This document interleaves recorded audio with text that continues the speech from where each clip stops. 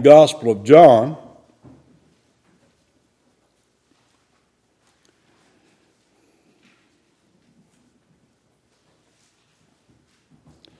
And verse 63. Chapter. John 6. I must not have said 6. John 6 and verse 63. And then I'm going to go all the way back to Ezekiel.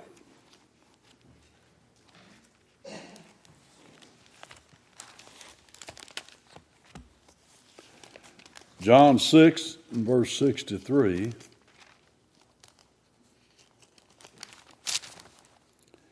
It is the Spirit that quickeneth.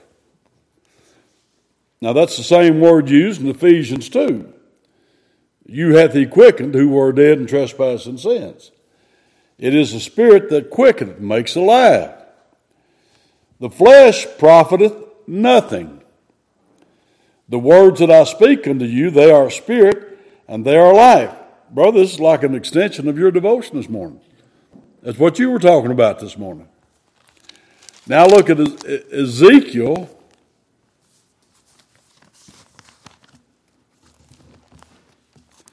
chapter 36.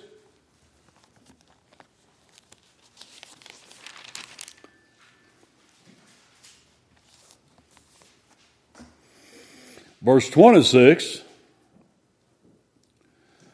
A new heart also will I give you, and a new spirit will I put within you.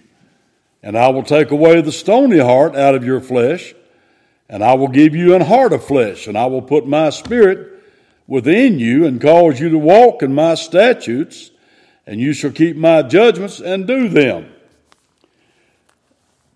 Chapter 37, he gives us that great vision of the valley of dry bones. And what was that all about? Well, he set it up here in chapter 36, what I just read there in verse 26 and 27. And here he gives a tremendous illustration of what he's talking about. This very many, a whole valley full of very many, very dry, very dead bones.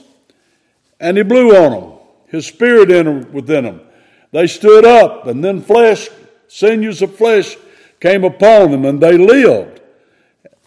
And that is exactly what he's talking about in John here.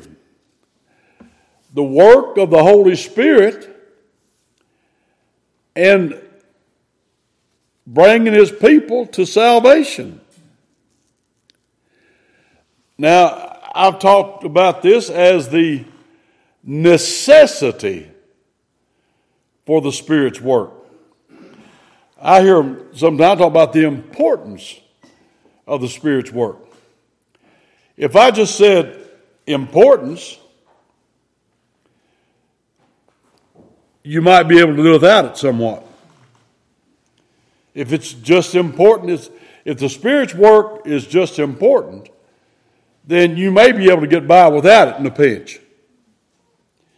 But I don't mean to say that.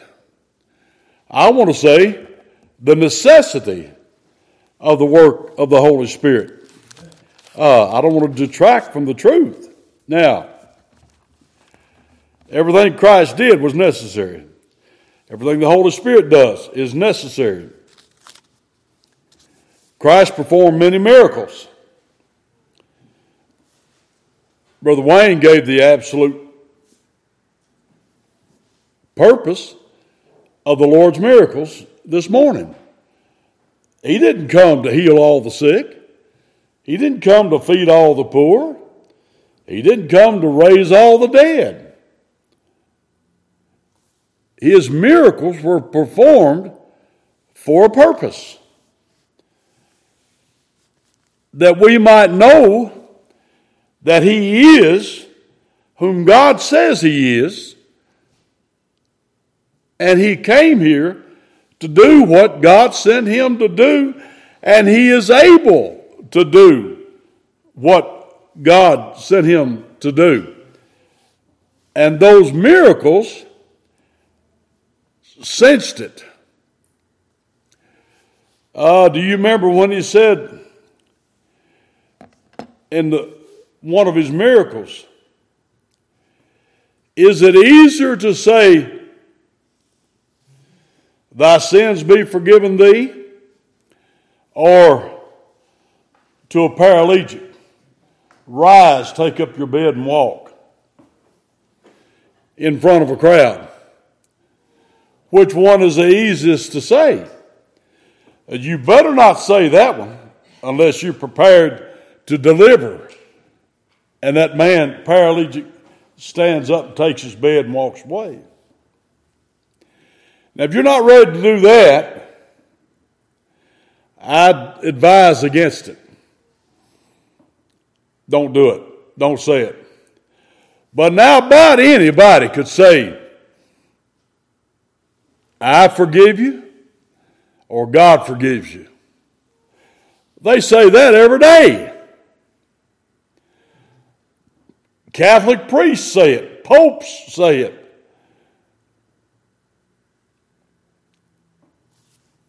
Now, which one is the most difficult to do? Forgive your sins. And there's only one who can.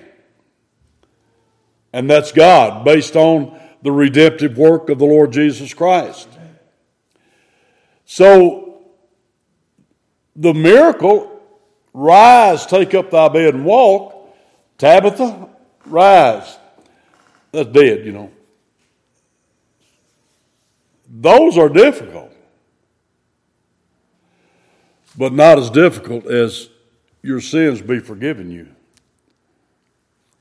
Because it takes exactly what it took, and that is the whole life, death, burial, and resurrection of the Lord Jesus Christ to do that. So that's the point. Now, so none of Christ's miracles were unnecessary.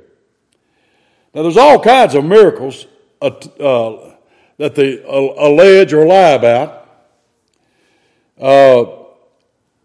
Got a little new news to tell you. I've talked about Mother Teresa quite a bit. I think she died in 97. That means that she's been dead 26 years. So I didn't know it but for a few years now. She's actually been canonized. She's been made a saint. First, she was beatified. Then she was canonized. And I couldn't get an answer on it. Exactly when did she get out of purgatory? Couldn't even get a response on that. Not at all could I get a response out of that. Now, if you read Catholic doctrine, Thomas Aquinas, you read the Council of Trent, they teach doctrine of purgatory, and purgatory is just as hot as hell. It just doesn't last as long, and that's Roman Catholic doctrine. And the only way you can get out is to have them pray you out. And that costs money. And you have to have mass after mass after mass and pay, and then they can't tell you when you get out. Or you can be made a saint. And when you're made a saint, when the Pope declares you a saint, then you're automatically released from purgatory. So that's what their doctrine teaches. But I couldn't get any response at all. Well, in order to be declared a saint, you have to have at least 2 provable miracles that you performed. And guess what? They found some on Mother Teresa. The first one was performed, I think 6 years after she died.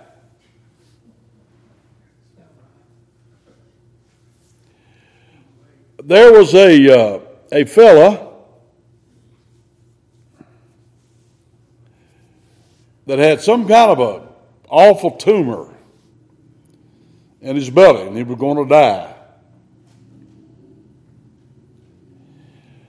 And at the last moment, he saw a ray of light come from a picture of Mother Teresa. And they immediately, I don't know how they knew to do this, but they immediately went and got a medallion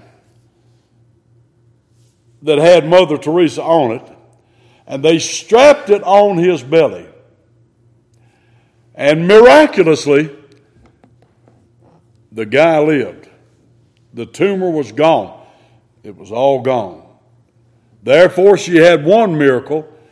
Then she had another one that she performed longer than that after she'd been dead, of some woman that had brain tumors or brain cancer or something. And somehow she was instrumental in that brain cancer being healed. Therefore, she had two provable miracles, and there she is. Well, I don't believe it. I don't know anybody got any sense at all would not believe such a cockamamie story as that. Made up story. Well, then you got, I've mentioned this to you all before. Do you know what a cephalophorus is? Anybody know what that cephalophorus is? Well, that means a head carrier.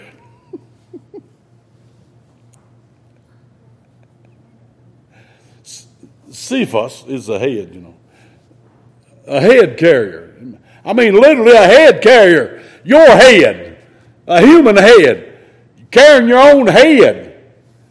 Well, lots of people in this world know about that. I forget how many people a year go to Notre Dame Cathedral in Paris, France, just to see it in ooh and ah. Right out front of Notre Dame means Our Lady. Talking about Mary. All right. But right out front, they got a bunch of statues, and there's one of them there named Saint Denis. And he had his head cut off. And he carried his head. He's a cephalophorus. He carried his head for somewhere between 6 and 7 miles preaching.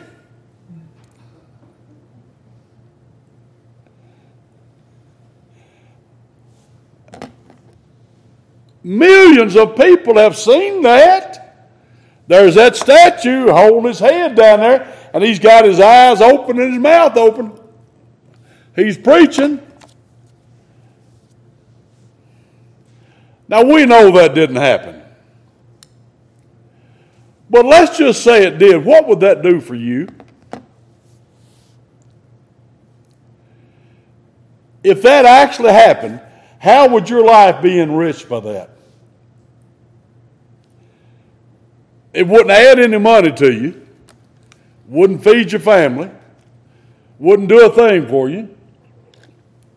And wouldn't take you to heaven. So these are miracles that people talk about, that they've got going. Well, the study of these miracles is called hagiology. Okay. Anyway, all of the miracles of Christ actually occurred, and they occurred for a purpose, and that purpose is to prove who and what he is. All of the promises of God are necessary. So everything God gives us is necessary. what the religion of this world concocts actually doesn't help anybody do anything. It just spreads lies is all it does. But now, the necessity of the Holy Spirit's work. The Holy Spirit's work is necessary if you would be saved. We've already heard some of this morning. The Holy Spirit's work is necessary for a lost sinner to be saved, and we know that by our nature. Well, our nature is a depraved nature. This all began with Adam back in the Garden of Eden. Many people, many denominations teach that people were saved different in the Old Testament than they are in our times. Campbellites teach there's a dozen different ways of salvation through history, that hyper-dispensationalism. But my point is this: there has never been a change in the nature of a human being unless the Holy Spirit did a work of grace in them. And that's called the new birth, work of regeneration. Spiritually dead men can no more save themselves than can physically dead men resurrect themselves. There's only been one who ever said, I have power to lay my life down, and I have power to take it up again. And that's our Lord Jesus Christ. And there's more evidence for that than any incident in history. We see that illustrated with the Ezekiel's dry bones. Back in Ezekiel. Man is not only dead spiritually to God, but in his deadness, he is actively opposed to God. Look over Romans 8.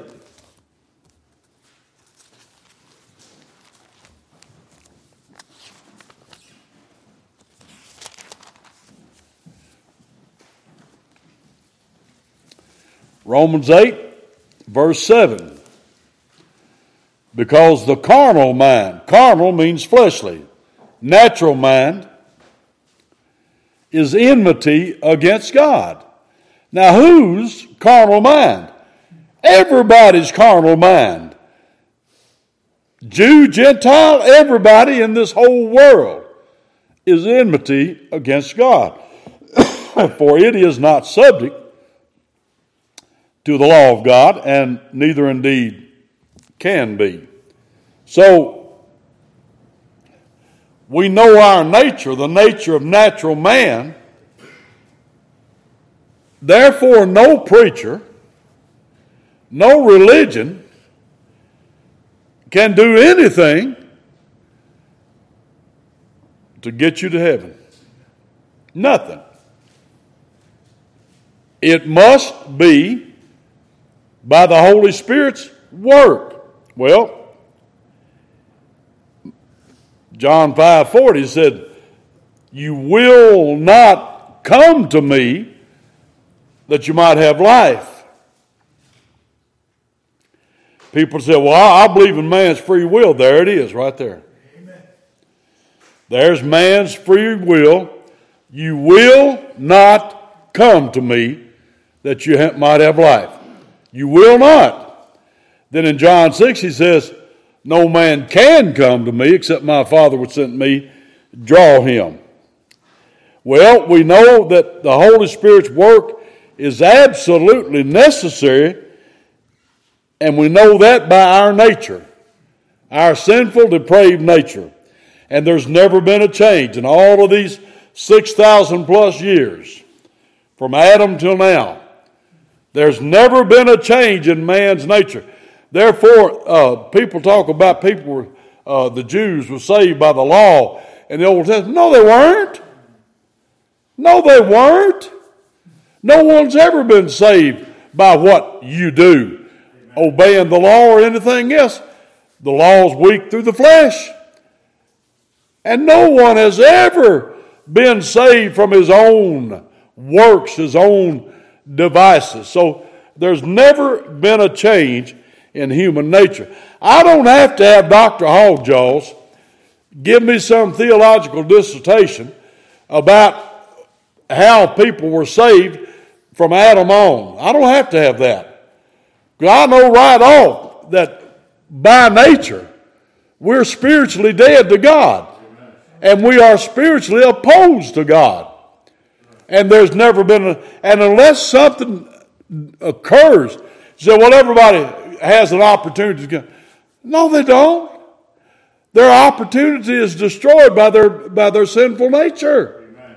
Because you will not come to me, is what he said. Well, and now, secondly, we know of the Holy Spirit's necessary work, if we would be saved, by the inadequacy of the means of salvation. Now listen. Is it true that Jesus Christ is the eternal Son of God? Absolutely. But you knowing that will not save you. Is it true that Jesus Christ lived a perfect life? Not because he couldn't sin, but because he did not sin. Big difference there. Heard it just the other day. Preacher saying, well, he could not sin. If you say that, the reason Jesus did not sin was because he could not sin, you just wiped out his humanity. Amen. He did not sin. There's the truth. Amen. He made a choice not to sin.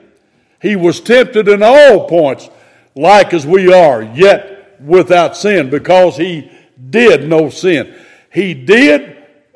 The last Adam, Jesus Christ, accomplished what the first Adam failed miserably at. He condemned sin in the flesh by obeying the law of God to the infinite degree. Now, Jesus Christ lived a perfect life. He did not sin. That of itself will not save you. Jesus Christ went to the cross of Calvary. He came off, was buried, 72 hours, arose. All of those facts are absolutely true. But not a one of them will get you to heaven unless the Holy Spirit does a work of grace in you and brings you to repentance and saving faith. Necessity of the work of the Holy Spirit. 1 Corinthians 1. Brother Wayne was already there.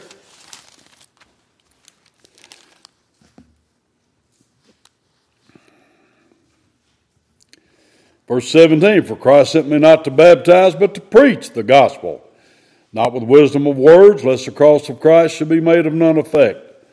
For the preaching of the cross is to them that perish foolishness, but unto us which are saved it is the power of God. Verse 21, for after that in the wisdom of God, the world by wisdom knew not God, it pleased God by the foolishness of preaching to save them that believe. For the Jews require a sign, the Greeks seek after wisdom, but we preach Christ crucified, unto the Jews a stumbling block, and unto the Greeks foolishness. The preaching is right, and it must be done. But no man's preaching will get you to heaven. Amen. Absolutely. A lot of folks don't know that. A lot of folks look at these big evangelists and they have all these people coming down, and I'll look how they're saving people. Well, if anybody got saved, it wasn't them that did it. Preaching is right to do, but it is inadequate. So don't ever get too carried away by the ability of the preacher. He can't do it. He can't bring them into the kingdom of God. Well, then what about the preacher? The preacher is almost insignificant. I had a pastor really got mad at me over that. Preaching on the parable of the sower. There was a sower went forth to sow. And I said, you notice you don't know who the sower was.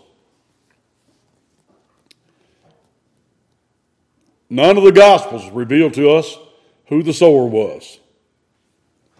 Didn't give us his name, what his position in life was, what his position in the church was in Jerusalem. Nothing about the sower except one thing. A sower went forth to sow, and he sowed good seed. Now you're done with the sower. I'm the sower, you the sower. Don't take us long to get out of this picture. We just got a couple things we got to do. We got to get the good seed, the right seed, truth, and we got to sow it. After that, we're out of the picture, folks. It's God that gives the increase. And it's the Holy Spirit that does the work of grace. Now,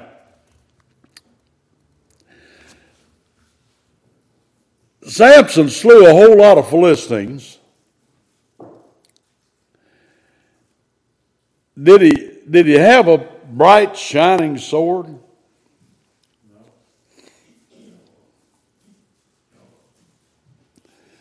He had the jawbone of an ass.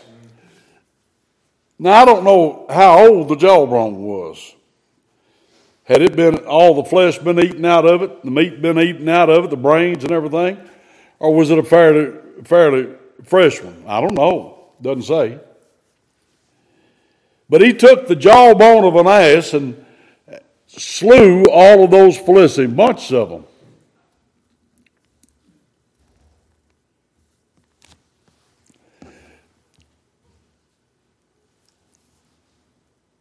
I fit the picture, and anybody like me, of the jawbone of the ass. That's me. There I am. Not a bright shining sword. Not an AK-47 or whatever they are. Nothing like that. Nothing honorable like that. The jawbone of an ass. There I am.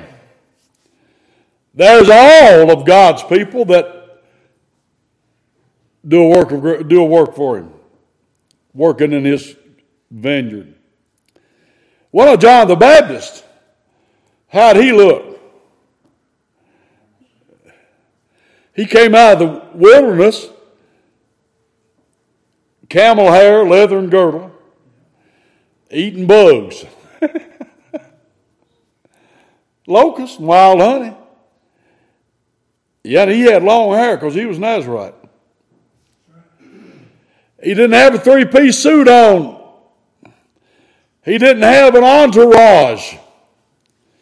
He wasn't in a limousine. Very crude looking. God's man. Well, he was just a voice. Who are you? He said, I'm just a voice. Amen. Crying out of the wilderness. What's your name? Ain't got one. Don't have a name. Just a voice. That's all he was. Salvation must be from a higher power than from preachers. Now, as I said, the preaching of the cross is necessary. God said it was. You must have a proclaimer to proclaim the word. But that never brought anybody into the kingdom of God. Not one time did it. We see the necessary work of the Holy Spirit. While you're there, look at 1 Thessalonians.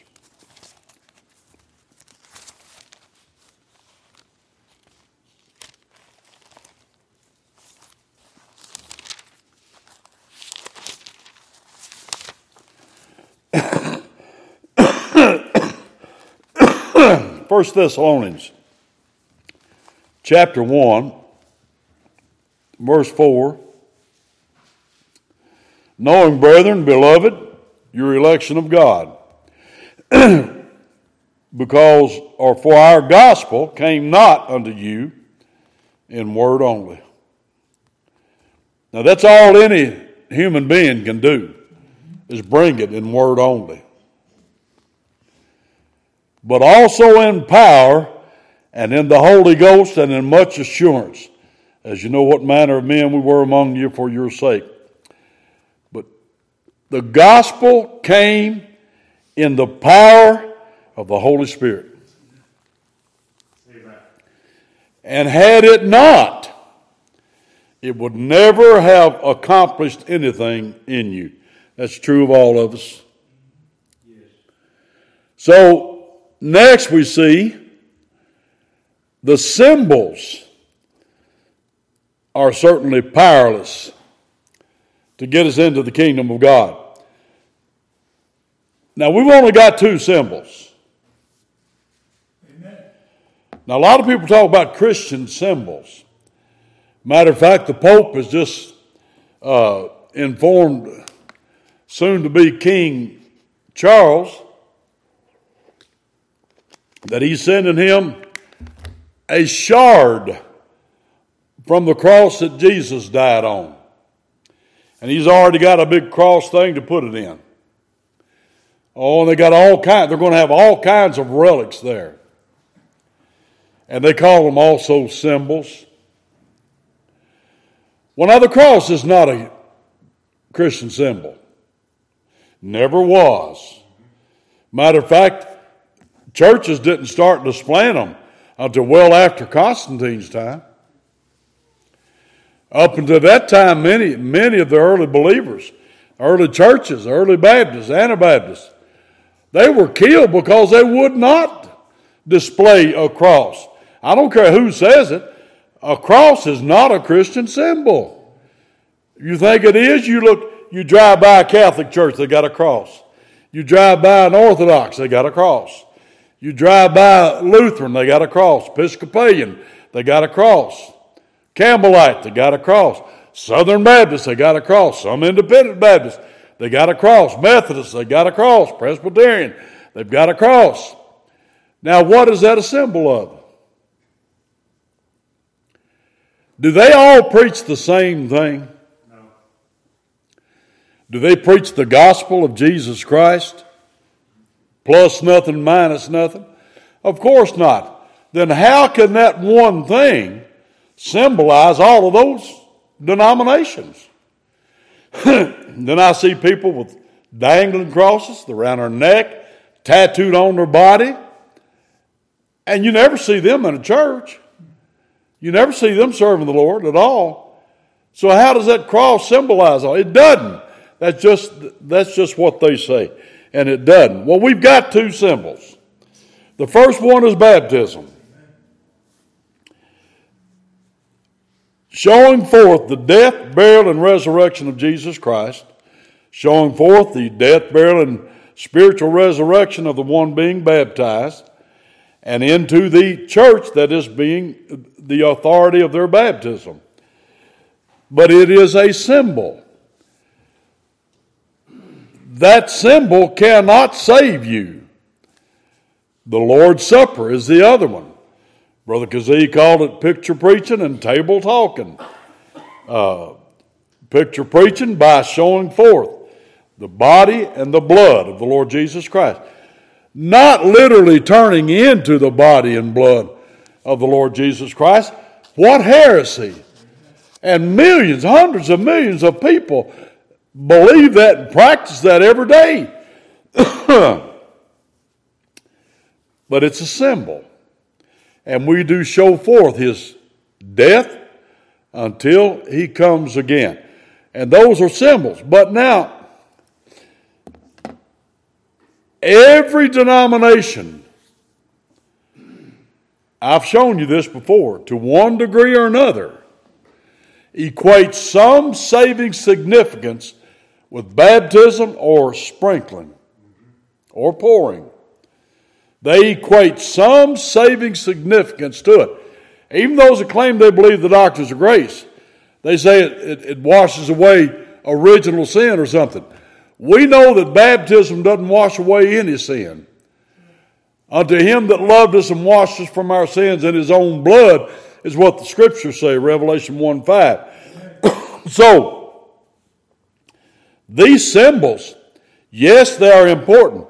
And yes, millions of Baptists have been killed, murdered, martyred because of standing on the truth of these symbols. But they're symbols, and that's all. There's nothing savingly significant about either one of them. And those who trust these, they do not know that their natures are depraved. All right, now, all that God the Father has done for us is useless information to us until the Spirit of God has revealed it to us in our hearts by doing a work of grace in there. And in enlivening us unto this, unto the truth. So, coming to us in power. Look at 1 Corinthians chapter 4.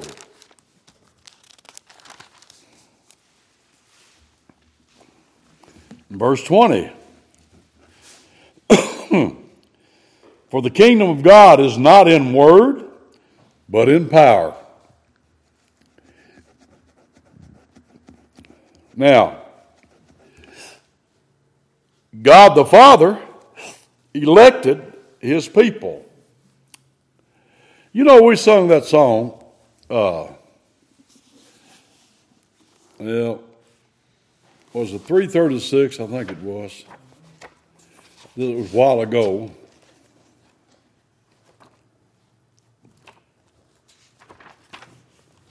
No, it wasn't it. Which one was it? It was an old song. Today? Huh? Was it today? Yeah, this morning, just a while ago. 183? Huh? How I Love Jesus? No, the one before that. When the roll's called up yonder? Yeah, there it is. Yeah, when the roll is called up yonder, that's one we sang. Yeah. Now I know there's a lot of Armenians that sing that song. But y'all remember a little phrase in that song says, when his chosen ones shall gather over on the other side. Well, then you've got the hard shells that say that God's elect were saved in eternity. No, they weren't. No, they weren't. God elected them in eternity, but he elected them unto salvation. And even God's election does not by itself put you into the kingdom of God. Guarantees it, but it doesn't do it. So, he elected his people from before the foundation of the world. Paul says that you hath he quickened who were dead in trespasses and sins, and he said, you all also walked according to the course of this world, the prince of the power of the air, even as others, children of wrath, even as others. Those are saved elect. But he said before they were saved, they were children of wrath, even as others. So I'm talking about the necessity of the work of the Holy Spirit. Even though God the Father elected, until the Spirit revealed it, I could not grasp it. Anybody, you've talked about this here just recently.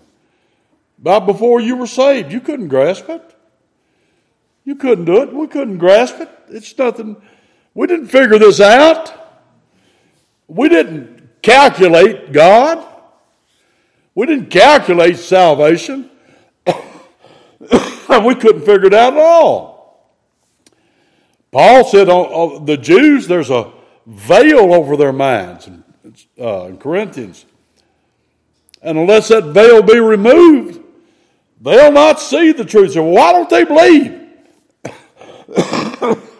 I have that question come to me. Why don't they believe? They're lost. What if they're the elect? I don't know that. Even if they are, they're still lost until they're saved. Amen. And that's what Hard Shells don't understand. Lostness is we are lost, children of wrath by nature, even as others, until we're saved. And then when we are saved, it's the result of the necessary work of the Holy Spirit. God the Father covenanted with His Son to redeem the elect. That is an absolute fact, scriptural fact. Before the world was, there was a covenant in the Godhead. God the Father elected, God the Son is going to redeem them. And God the Spirit's going to apply it. But folks, until that's done, till that's completed, doesn't mean a thing to you. That's why people can sit, that little action that people have got, say, went right over my head. You can hit and hear the gospel, you can hear the word, you can hear the truth. Doesn't mean a thing to you. Not a thing. Until the Holy Spirit does the work of grace. God the Son redeemed His people. Thou shalt call His name Jesus, for He shall save His people from their sins. Now, how many people have heard that? I mean, just this past Easter time, we don't celebrate Easter, we celebrate the resurrection of the Lord every Sunday. But I'm sure a lot of people did hear a little something about the resurrection of Jesus. Didn't they? But the only ones to whom it will mean anything are those in whom the Holy Spirit comes with the gospel in power. Amen. And does a work of grace in them, enlivens and enlightens them. Until the Holy Spirit reveals it to you, doesn't mean a thing. The conviction, people I've heard preachers talk about, you got to be convicted of your sin. Well, that's not wrong. That's right. But conviction that you are a sinner without hope in this world is absolutely impossible without the work of the Holy Spirit. What can make a self-righteous Saul of Tarsus become a true repentant sinner? Some people say the Holy Spirit arrested Saul on his road to Damascus. Saul didn't head out to become a believer. He was a hater of Jesus Christ and ultimately of God. He didn't think he was, but he was. But he didn't come all the way up that road going to Damascus to make friends. He was coming to persecute them, to get rid of them, to wipe them out. But what happened to him? Whatever happened to Saul happened inside. Yes. You couldn't necessarily see it on the outside. Now, you could see some evidence of it a little bit later, but you couldn't see what was going on. And what was going on in Saul of Tarsus is that the gospel came to him in power of the Holy Spirit. And he said, Lord, what wilt thou have me to do? He was changed forever from that moment on. The thief on the cross, we've talked about him a lot. You had two of them. One of them kept on blaspheming the Lord. The other one started, and then something happened to him. So all of a sudden, something happened to him. You couldn't see it on the outside. His hands were out there nailed out and feet nailed on that cross. He was in absolute pain, even as the other one, not in as much pain as the Lord. The Lord was there for a different reason.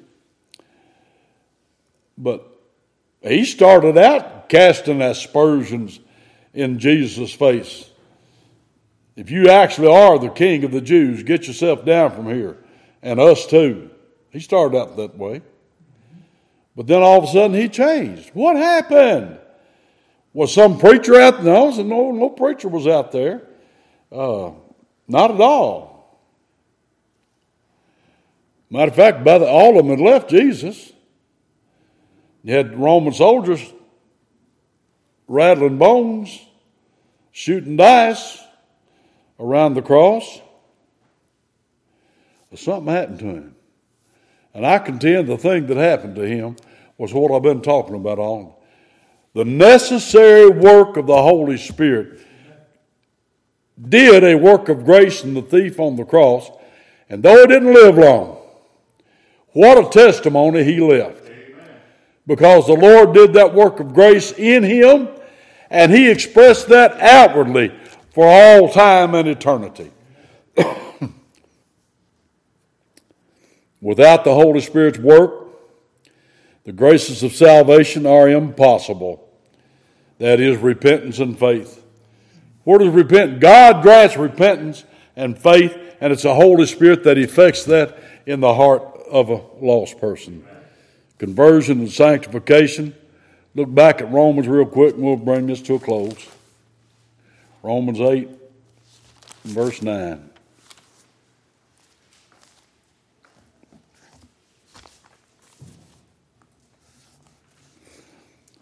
But ye are not in the flesh, but in the Spirit, if so be that the Spirit of God dwell in you. Now if any man have not the Spirit of Christ, he is none of his. If you don't have the Holy Spirit in you, it's because you don't belong to him. Amen. But if you belong to him, you know him, and the free pardon of your sins is because the Holy Spirit has indwelt you and he still remains there. So my conclusion, the Holy Spirit's work is totally necessary in salvation. One cannot nor will not repent, believe, convert, or sanctify oneself any more than one can resurrect or glorify oneself. You can't do any of that. And if you are the Lord's, you have repented and believed, it is only because the Holy Spirit has indwelt you. Let's all stand.